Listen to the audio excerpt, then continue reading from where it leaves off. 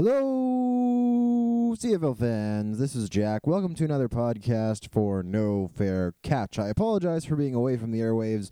Last week, I was rather busy last Tuesday. Life got in the way, but today I'm back, and I'm here to discuss some general CFL news that I just had to get out of the way really quickly. And then I'm going to be talking about the infamous Odell Willis trade, which saw the mayor of Swaggerville move from Winnipeg to Saskatchewan for this upcoming season. And then I'm going to be throwing some more numbers at you, doing a bit of an editorial based on just how important it is to get to the quarterback in the CFL, how sacks attribute to wins in this wonderful game that we call Canadian football. Now, I want to begin by acknowledging the retirement of a wonderful Canadian player, arguably the best Canadian football player in the CFL over the past 10 years, and that, of course, is former Blue Bomber defensive tackle Doug Brown. I'd like to congratulate him on his retirement. Doug Brown, there's nothing more that needs to be said about his stellar career. The one good thing that's come out of this retirement for the entire CFL is that Doug Brown has now joined Twitter. And if you haven't been following Doug Brown, his Twitter handle is @DougBrown97. You are missing out on some wonderful stuff. He is talking smack to some some fans that have been chirping him. He's been tweeting some hilarious stuff to some former rivals of his and other teams, particularly the commentary between him and Rob Murphy, formerly of the Toronto Argonauts, has been hilarious.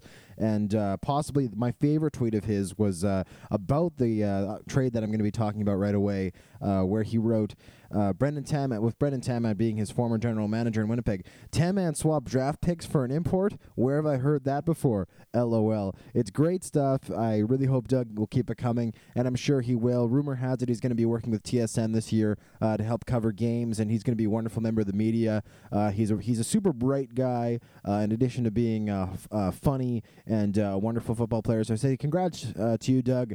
Again, there's nothing more that really needs to be said just about how wonderful Doug Brown's career was, and how lucky we all were to watch him run across the CFL field for 11 years as a member of this wonderful league of ours. Next, I want to talk about the infamous trade that Doug Brown was referencing in that tweet that he sent out, and that is, of course, the trade of All-Star, former Blue Bomber, defensive end Odell Willis, and a conditional fifth-round pick in exchange for 2 draft picks in this upcoming 2012 CFL draft from the Riders, with those picks being the 8th and 23rd overall ones. In addition to that, the Riders also threw in a conditional draft pick in 2013. I'm not exactly sure what the conditions of that pick are.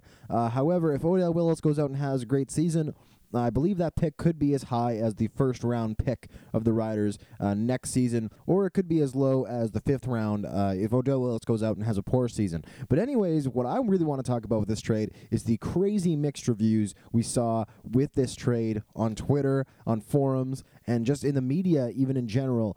Dave Naylor pointed this out on Twitter. He has never seen a CFL trade this mixed in reviews, and so many people on both sides of the issue. I saw some people bashing the Bombers for making this trade. The worst of it was Andrew Buchholz, who writes the CFL column for Yahoo Sports Entertainment. He wrote an article about the trade entitled Odell Willis, the CFL's 2011 co-sack leader, sent to Saskatchewan in an inexplicable trade. Later he wrote Winnipeg swapped one of the CFL's best defensive players for, quote, a couple of poor draft picks, end quote. Really, really riling on the Bombers. And there are some people doing the same thing on Twitter. Many Bomber fans seemed upset. But at the same time, on the flip side, there are many Rider fans on Twitter who seemed very upset about the trade. They didn't like it. Arash Madani, one of my personal favorite commentators of the CFL on Twitter, wrote that the Bombers completely duped Saskatchewan in this trade. He pointed out that Odell Willis regressed greatly over the course of the season. He said that Odell Willis regressed the most of any player in the entire league, which is something that I don't think I disagree with necessarily. Odell Willis came out of the gate very hot this year, fizzled off, and he was a distraction during Grey Cup week, tweeting a few things about wanting to be with his family for American Thanksgiving instead of playing football. And he does claim that the media blew these comments out of proportion, which I don't think is unfair to say. I believe the media did that, but you know what? That's the media's job, Odell. That's when players tweet things, they need to understand that the media is going to grab onto them, because that's what the media does. It's the media's job to grab onto things that players say and do, and make them public so that they can sell their newspapers, they can get blog hits, they can do all those things that keeps them getting a paycheck and keeps them putting food into their families' mouths. And things only got worse when Odell Willis dropped that, of course, infamous interception that he may or may not have been able to turn the tides of the Grey Cup game around with if he had managed to hold on to that ball that seemed to be thrown directly at him from Travis Lulay. I believe it was in the late third quarter of this year's Grey Cup game, before the game was over, and the Bombers still had a chance to make a comeback and claim the Grey Cup. So Odell Willis, and another thing with this deal is that Joe Mack, the general manager of the Blue Bombers, stated that Odell Willis had asked to be released. He said he wanted out of Winnipeg, I suppose because of these comments, the Grey Cup thing, and just, general falling out of favor with fans. I mean, and after all, it is true. Odell Willis takes a huge amount of penalties. He had 13 sacks this past season, but it seemed like every time I sat down to watch a Bomber game last season, he got at least one offside penalty per game, and he was possibly the worst offender in the entire league for roughing the passer calls, oftentimes hitting the passer too late or taking a headshot when he wasn't supposed to. So if you want my views on the deal, I say, well, I think it's too early to call it, really. To be perfectly honest, I don't believe that you can possibly say that the Riders or the Bombers got the better side of the deal. As of right now, I think it's going to need we're going to need some time to let this play out. First of all, we don't know how Odell Willis is going to be playing in Saskatchewan. Corey Shamblin believes that the Odell Willis that he traded for is the Odell Willis that Odell Willis can play to be at his absolute highest level every single game in and game out. And you know what? If Corey Shamblin is able to discipline Odell Willis, make him play in a safe manner where he's not taking penalties, and just capture that fire and keep him going through the whole season, then absolutely, guess what? The Riders won this trade. But if he gets the Odell Willis who's lazy and regresses over the course of the season and takes stupid penalties and tweets stupid things, then guess what? The Bombers were lucky to get rid of him now while they could ask for such a high price. On the flip side, the CFL draft is possibly the world's football draft that is the least predictable. In the NFL, yeah, we've seen major busts. AKA, Jamarcus Russell, Ryan Leafs of the world. There have been busts. But in the Canadian football draft, it is so difficult to determine who is going to be a star and who is going to be an insurance salesman just a few years from now. The Bombers, though, I do like that they picked up an early pick, the 8th overall pick in the draft. After all, they gave up their first-round pick of this year to select Kito Pobla in the supplemental draft of 2011. So they do get back into the first round. Well, it's technically not a first-round pick, but given that it's the 8th overall pick in the draft, for all intents and purposes, it is a first-round selection, which is always great to have to keep building Canadian talent for your team, especially given that people are saying that this is the deepest CFL draft that we've seen in years. So good for the Bombers, but again, it'll take a few years down the road to see who the Bombers select and how they develop. Perhaps they'll find the next Jason Claremont, or maybe, they'll find a huge bust. We simply don't know. One thing that I do know, however, is that I had a wonderful time visiting both the Bomber and Rider forums, checking up on Twitter, seeing what people were saying about this trade, and just sitting there in awe of just how different people's opinions are. Because personally, I respect the opinions of people like Andrew Buchholz and Devar Ashmadani, but to be perfectly honest, their opinions on this deal could not have been more different. And obviously, they both can't be right, but we'll have to wait and see a few years down the road. That's my opinion anyways. If I was forced to pick one or the other right now, I might say that the Bombers got a slightly better edge to this deal, simply because building Canadian talent is the most important thing you can do. And because Odell Willis, and this is something that I don't know if the Riders really looked at, Odell Willis wants to go to the NFL after this upcoming season. The Bombers signed him to a new contract, I believe it was 2 seasons ago, so he's playing out his option year right now. And after this season, I don't think he wants to sign a new Canadian Football League deal until he's looked at his NFL options. He's still only 27. I don't believe he turns 28 until after this upcoming season. So he's still young enough to get an NFL look. He's big enough to get an NFL look. And I think he wants to go the way of Cameron Wake, having put up some wonderful sack numbers over the past 3 seasons that he split amongst Calgary and Winnipeg. And you can be sure that he's going to want to put up some great numbers this season with Saskatchewan in order to get some good NFL money, get a tryout, whatever it is that he wants to do south of the border after this season. So it is possible that Saskatchewan gave up 2 reasonably good Canadian draft picks for a 1-year rental on Odell Willis, but we'll see. Maybe he won't get any NFL offers and he'll come back to Saskatchewan and light it up. We'll see. So given that Odell Willis might only be there for 1 year, I might have to give the slight edge to Winnipeg right now in the trade, but we'll see. Again, Odell Willis might stick around for a long time. We simply don't know yet, and that's why I want to wait at least 2 years to really figure out who won this deal, given that it is such a big deal. It's the second biggest trade of the offseason, if you take the Ricky Ray trade into consideration. But in most off seasons, this would be the biggest trade of the year, given that it's not every year that a marquee quarterback like Ricky Ray is shipped way out east to Toronto. Now, the people who like this trade on the Riders side say that the reason that it's such a great trade for the Riders is that they simply get a marquee pass rusher, something that they haven't had since the 2009 season, where they had Stevie Baggs and John Chick coming off the ends, who of course both went to the NFL, to the Arizona Cardinals and Indianapolis Colts.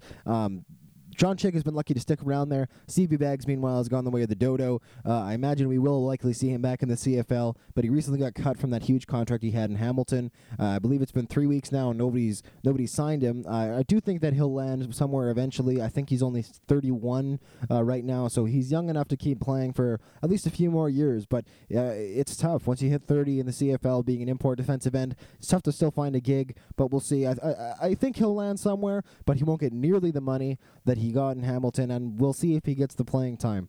But I wanted to look at, and this is something that I really enjoy doing, by the way. I'm not a mathematician, but I love crunching the numbers. I think I do a good job of it, and I love doing these editorials. I wanted to find out just how much sacks play a role in winning football games in the Canadian Football League. How important is it to have a marquee pass rusher? How important is it to get after the quarterback? And do you want one marquee pass rusher who's going to be getting all your sacks, or do you want a defensive line that can get sacks by committee, a big group of guys that can all apply pressure to the quarterback, even though no single player stands out as a star? Well, I crunched the numbers, and I'm about to give them to you. So the first thing I looked at was the CFL sack leaders over the past 10 seasons. That's ranging from the year 2002 to the year 2001. Now, over these seasons, there are a few years, specifically 2011, where we saw two players claim the sack title, which would be Odell Willis of Winnipeg and Justin Hickman of Hamilton, who both had 13 sacks, and the 2009 season, where John Bowman, Stevie Baggs, and Ricky Foley of Montreal, Saskatchewan, and BC, respectively, all split the league lead with sacks, with 12 sacks. Aside from that, every single season, the remaining 8 seasons, had one single sack leader who led the entire CFL in sacks. Now, given that 25% of the teams in the CFL make their Grey Cup game every single year, I wanted to determine how often the sack leader from any given season makes the Grey Cup game. Now, the numbers are skewed a little bit because, again, we have 3 extra players on this list, 13 players filling up 10 positions, but at the same time, the numbers are pretty low.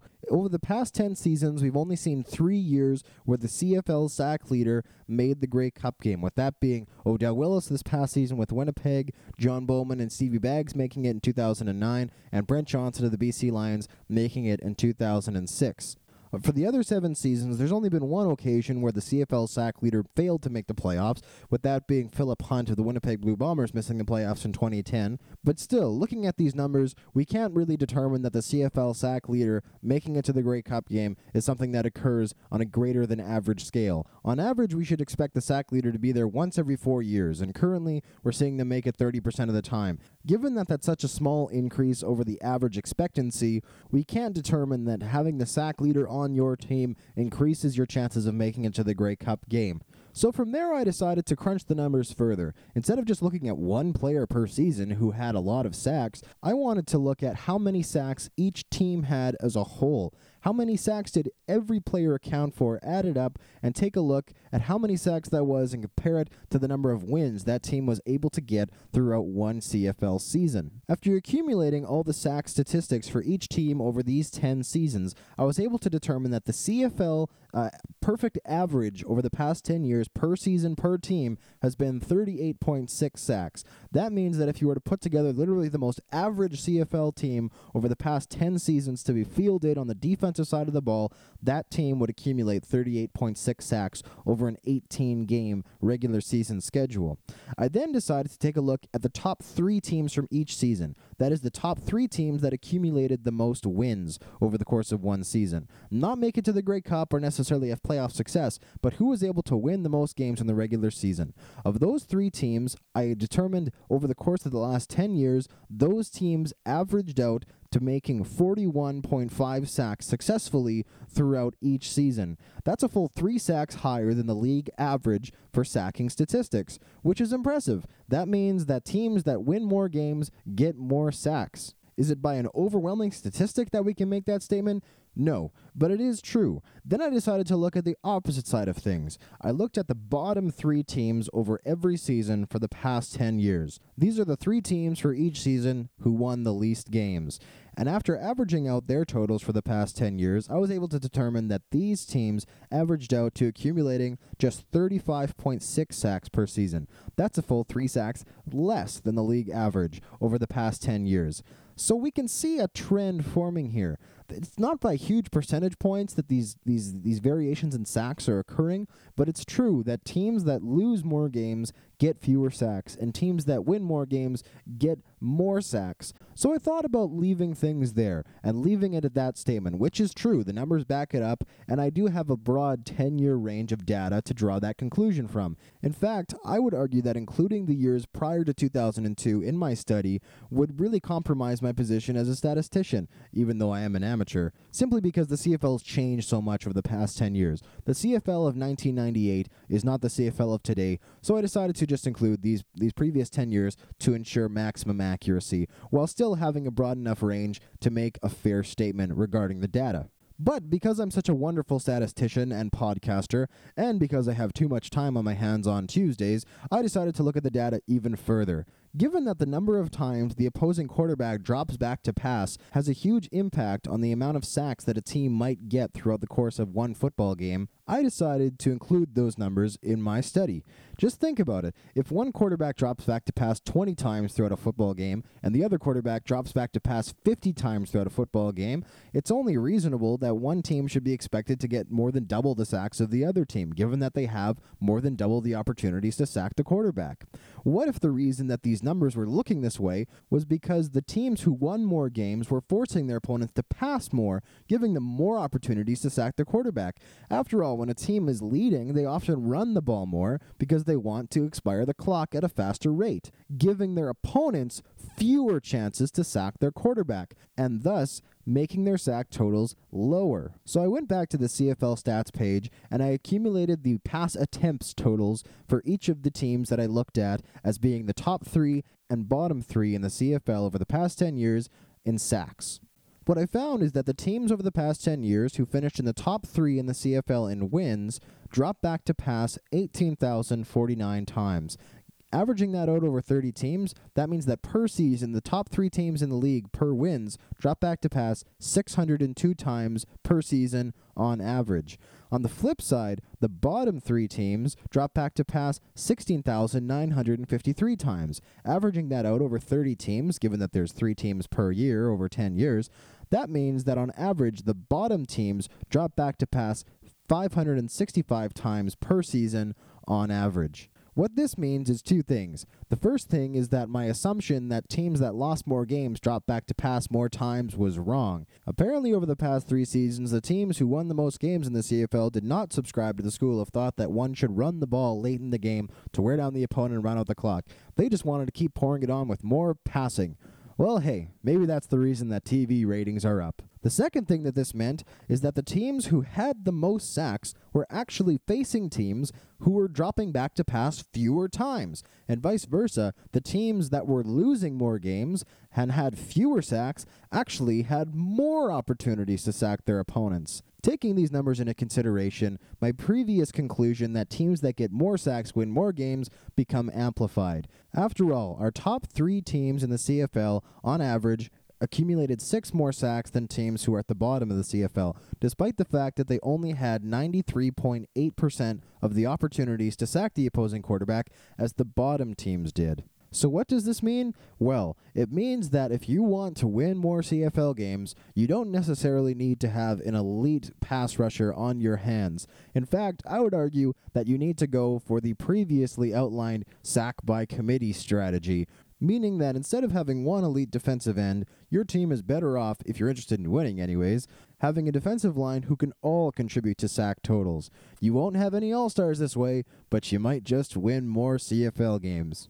Personally, my favorite defense over the past couple years of the Canadian Football League has been that of the Toronto Argonauts. The Toronto Argonauts do not have many flashy players, especially since the departure of Byron Parker to the BC Lions this offseason, and they never seem to get any support from their offense, having fielded arguably the two worst offenses in recent memory, the CFL, over the past 2 seasons, led by the prolific quarterback Cleo Lemon. While the Toronto defense is usually not that much fun to watch, and they oftentimes turn opposing offenses into a bore, that's at the end of the day a defense's job. You don't want the offense to be high-flying, changing the game at a rapid pace, accumulating large plays and big chunks of yardage. You want to limit the offense to a slow, stuttering, haltering machine that is unable to put 2 consecutive first downs together.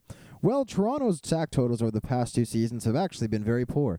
This past season, in 2011, the Toronto Argonauts accumulated just 28 sacks, a full 10 lower than the CFL average over the past 10 years for one defense. The previous year, in 2010, when the Toronto Argonauts actually made the playoffs, Toronto had just 26 sacks, a full 12 lower than the CFL average over the past few years. So why am I throwing in these last-minute numbers by the Toronto Argonauts over the past few seasons?